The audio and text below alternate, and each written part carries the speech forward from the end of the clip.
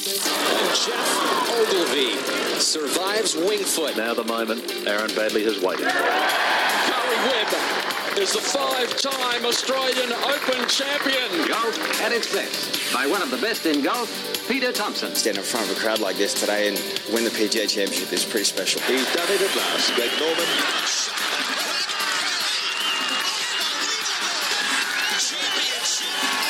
Matt Jones gets his name on the Stonehaven Cup. Leishman to 11 under. Now we've got a new leader, kids. There it is! Adam Scott. A life changer. Coming up next, you have unrestricted access to golf across Australia and the world. Thanks to Golf Australia, we're going inside the ropes. Subscribe now on iTunes or your favourite podcast app, or head to golf.org.au. Hello and welcome to Inside the Ropes, a very special Vic Open and ISPS Hander Vic Open edition of Inside the Ropes, episode number 81, as we sort of sneakily race our way past other podcasts with lesser alternatives. It's been a successful last few months, really. We've raced from 60 to 80 odd. We have. That's the voice of Justin Falconer. Thanks for speaking before I introduce you. Sorry, I'm not retrained at this, am I? No, that was fine. Mark Hayes, that was Justin Falconer. We are very wearily coming to you from 13th Beach, Barwon Heads in regional Victoria. One of the great places to come and visit, and for an absolute myriad... Well, I can't even find the right words. An absolute that's truckload. painfully obvious. Yeah, that's very true. A truckload of golfers found it a great place to score today, and that's probably the big takeout of round one of the ISPS Hander Vic Open. It's been just a day of unbelievable scoring here at 13th Beach. Yeah, you'd say that if a lot of them were happy to be here yesterday, they'd be a lot happier going home tonight. Barely anyone, relatively speaking, played over par today. The course was a bit soft. Rained quite a lot last night. For those who aren't down in Barwon Heads, which is probably the majority of the listenership, I dare say, Mark. It poured down yesterday afternoon. Given that I reckon, up to 15 million Australians listen to this, up to. Yeah, well, the population of Barwon Heads is about 5,000. There's a sneaky chance that they're not all here. That's actually pretty sharp maths by you. I didn't know you had that in you. Yeah, no, you're right. Anyway, rained quite a bit last night and softened the course up, and a lot of them came in today and just spoke about that and said you hit the fairway and you could just go at the greens and give yourself putts, and that's what a lot of them did this afternoon.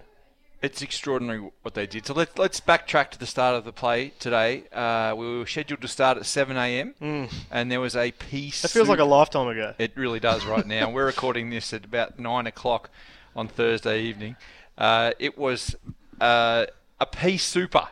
It was. At 7 o'clock this morning, and it forced the delay of play for 70 minutes until we could actually see up the fairways. At that point, though, clearly no wind, hence the fog, and that is just green light city for everyone here on both the creek and the beach courses, but the creek copped an absolute caning today, didn't it? Yeah, it was quite bizarre getting here this morning. This is my third Vic Open. I'm sure you've been down here. It's been down here for Barwon Heads. This is the sixth time, and you've been down here for most of, if not all, I'd say. All. And seven times we've been down here now. 7 times down here. There you go. I don't remember a morning anything like that, what we had this morning. We got here and it was dead still, and just you could barely see 100 yards in front of you. So everyone sort of got to the first tee this morning and stood around and looked at each other and said, what are we going to do? And while there's a groan about missing your tee time and re-warming up and all that sort of thing, you can also sort of hear an inward little golf clap because they know that this is their chance to get out there and post. And the first person to do that this morning, let's talk about the women's Vic Open to start with. The first person to light things up was none other than our own Suo. Didn't muck around this morning. She started on the creek course on the 10th tee, which is largely considered the easier course of the two. So when you get the creek course in pretty soft conditions, it's there for the taking. And she had a hole-in-one. She'd already made a couple of birdies and then got to the 15th, hit a 6-iron from about 160 yards, I think it was. And, reports came through to the media centre that she'd had a hole-in-one. She didn't muck around, and she was already at 4 under, then made a birdie straight after that, I believe. And, she didn't see it go in. No one did on the tee. But there was one bloke down beside the green who he sort of was standing there, saw the ball roll down and roll in, and he sort of was trying to signal to everyone on the tee box that she's made a hole-in-one. So awesome. Subdued some celebrations, I believe. And that's her first on the LPGA Tour. And for those unaware, as I was until today, the LPGA Tour generously donates $20,000 on behalf of Sue O to the St Jude's Hospital in Memphis. Yep. As part of the CME sponsorship of the tour.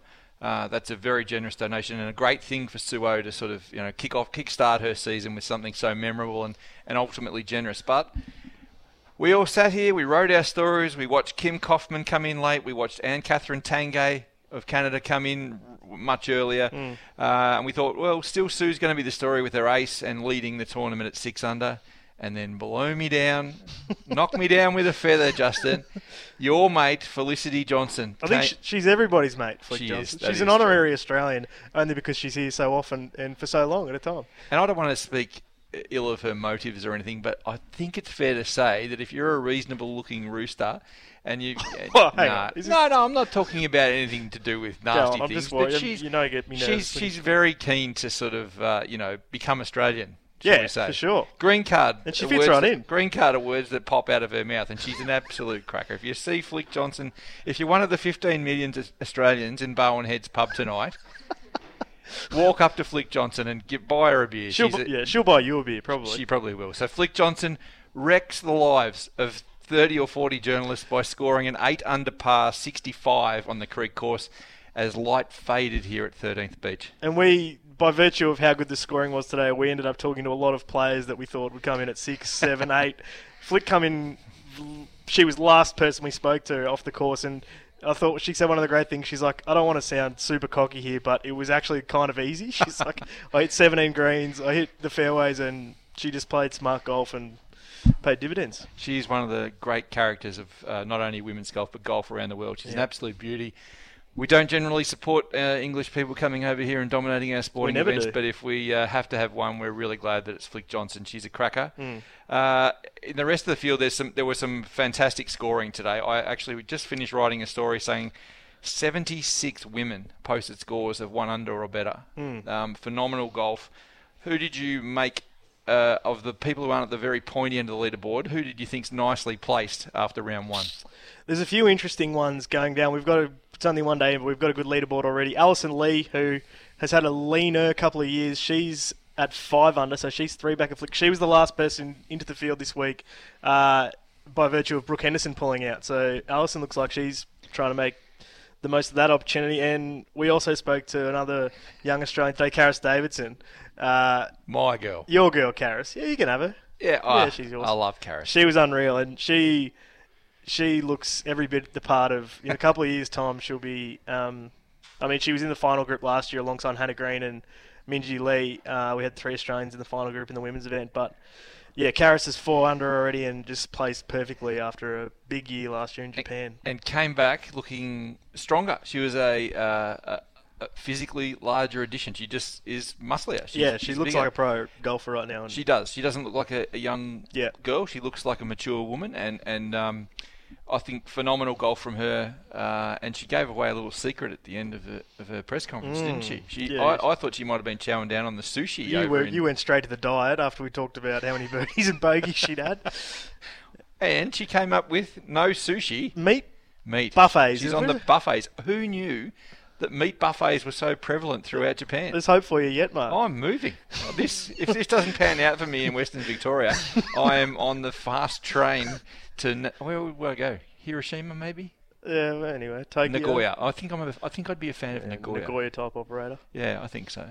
Minjee Lee, 1 under. Yeah, it's really under the radar. Possibly the most under the radar Minjee you'll get down here at 13th Beach. She's obviously won twice.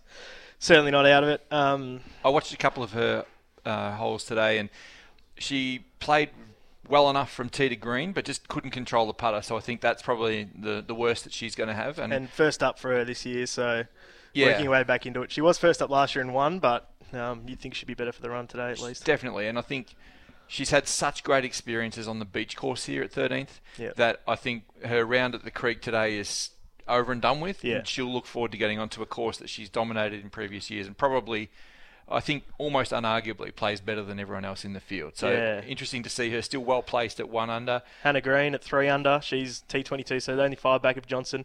Along with her, Georgia Hall, of course, the 2016 champion and one of the 2 players now in the top 10 in the world that are here down here. And She's obviously already got 2-shot buffer on Minjee, but it could be those two towards the pointy end of the weekend. And a shout to Grace Kim, who shot 3 under early days to be what we thought was going to be the low amateur round of the day, but she had 5 birdies in a row as well, Grace. Did she really? I did not know that. Yeah, she was, and she said should have made one on the next hole as well. Really? Yeah.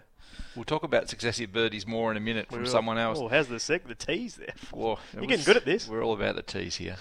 But she was overtaken late in the day by a New South Wales state teammate of hers, Steph Kyriakou, who actually had a couple of late bogeys in a 4 under round, to be really prominently placed. And I know she was very excited, Steph. So she's coming off some great results in the amateur. Yeah, she's come along leaps and bounds, and she and Grace have been selected in the Queen's Circuit in next month in Adelaide, and just shows what sort of position she's taken in the women's amateur game in Australia as well. So. At 4 under, it's an unreal effort. First up here at the Big Open. Kari Webb, Paula Creamer, even par. Still in contention, do you think? Even though they're for sure. Not that they're too many shots back, but there's a lot of people already between her and the leaders. Yeah, that's true. But I think that's an interesting question. If you'd asked Kari today, would she have taken even par or not? What do you think she would have said? I don't think she would have taken it. And I did chat to her after the round, and she basically said. She admitted to a little bit of rust, but she said, had the putter behaved itself, it was actually a better ball striking round than that appears. So, again, probably like Minjee Lee, better for the run, and probably expect to see bigger and better things from her tomorrow. Katrina Matthew is among their legends of this game at 1 under. 1 under and managed to avoid an incident where Huggy nearly dropped the golf bag on her. That's true. Inside the ropes own John Huggan. Yeah. Caddying for Katrina this week. And almost ended her week on the front 9, but... with what could have been an extremely unfortunate incident, but thankfully Katrina's going to front up tomorrow. Great story about that on the golf.org.au website if you want to have a read. We've got people embedded in this field all over the place, haven't we? We do. We've got we've got ears to the ground all over the place. Rebecca Artis even par, Steph Nah even par. Tiff Joe is a favourite of many people who watch the women's game. She's at even par. Paula Creamer at even par, as we mentioned. Charlie Hull at even par. Didi Ashok at 1 over.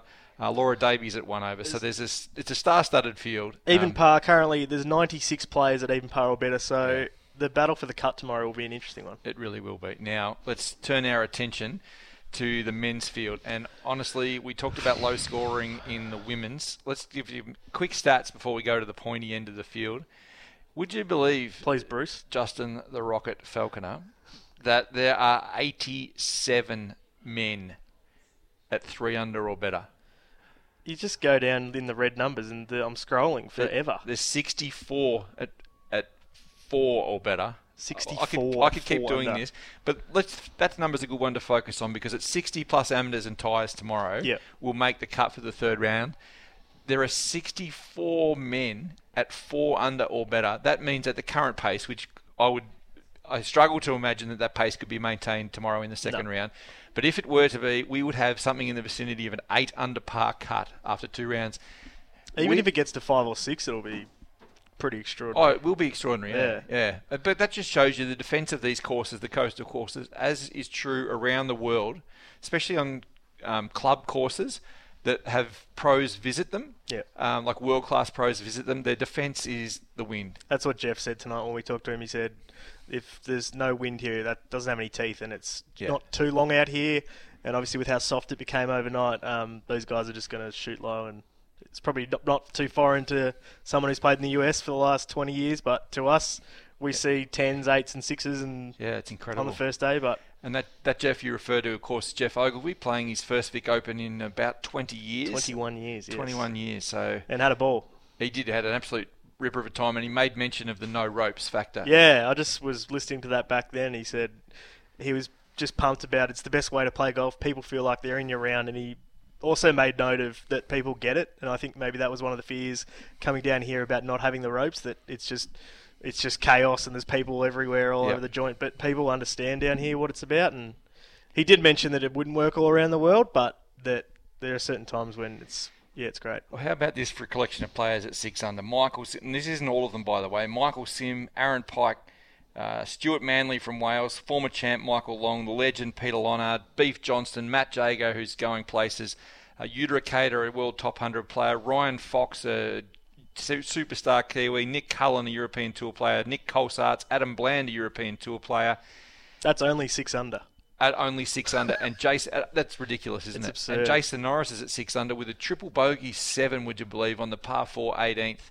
That was unbelievable within itself. But then we go up to the, slightly higher echelons because we're climbing still a long way. And there's been so many scores above that today that so many of these blokes shot 7 under and we barely even mentioned noticed. Them, yeah. No, that's it. Wade Ormsby, Anton Carlson, Lucas Herbert, Matt Griffin, Grant Forrest and Peter Cook and Andre Lorte, the amateur from Victoria, all 7 under. Now, if an amateur shoots 7 under normally, that's a major story. Yeah, that's serious.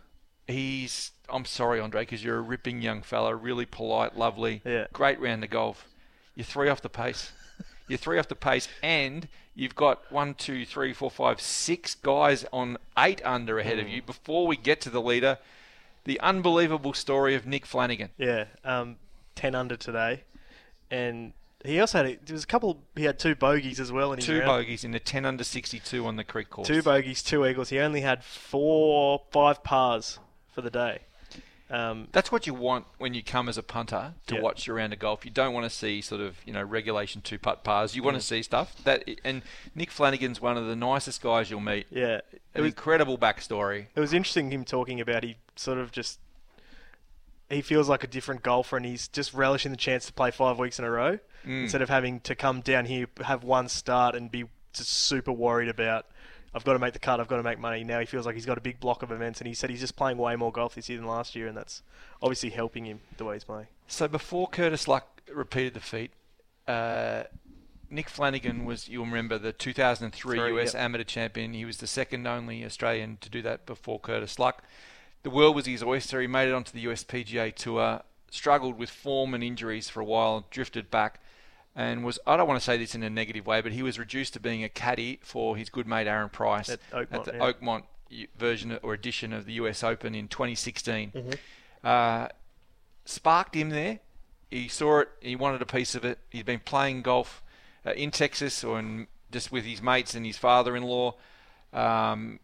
Really hadn't sort of contemplated doing anything else outside that and Monday qualifiers to get onto mini tours, etc. Until that moment, and that rekindled him a little bit.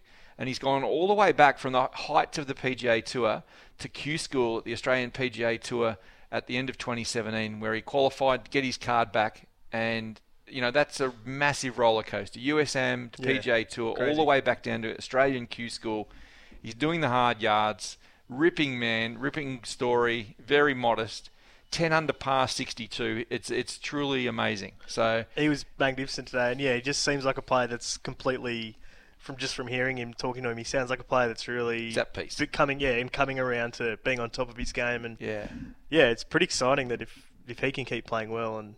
He's a forgotten man. Oh, yeah. He's a great story. He really he starts is. Playing well, and he's such a good player. He gives the ball a fearful hammering for a little guy in terms of weight. Yeah. I can say that about anyone in this field. I hate to just inform you. Just recapping that James Anstis from New Zealand. 2nd year in a row, he shot 8 under in the first round. A good stat from you. Last year he went 64 and then unfortunately went 77-77.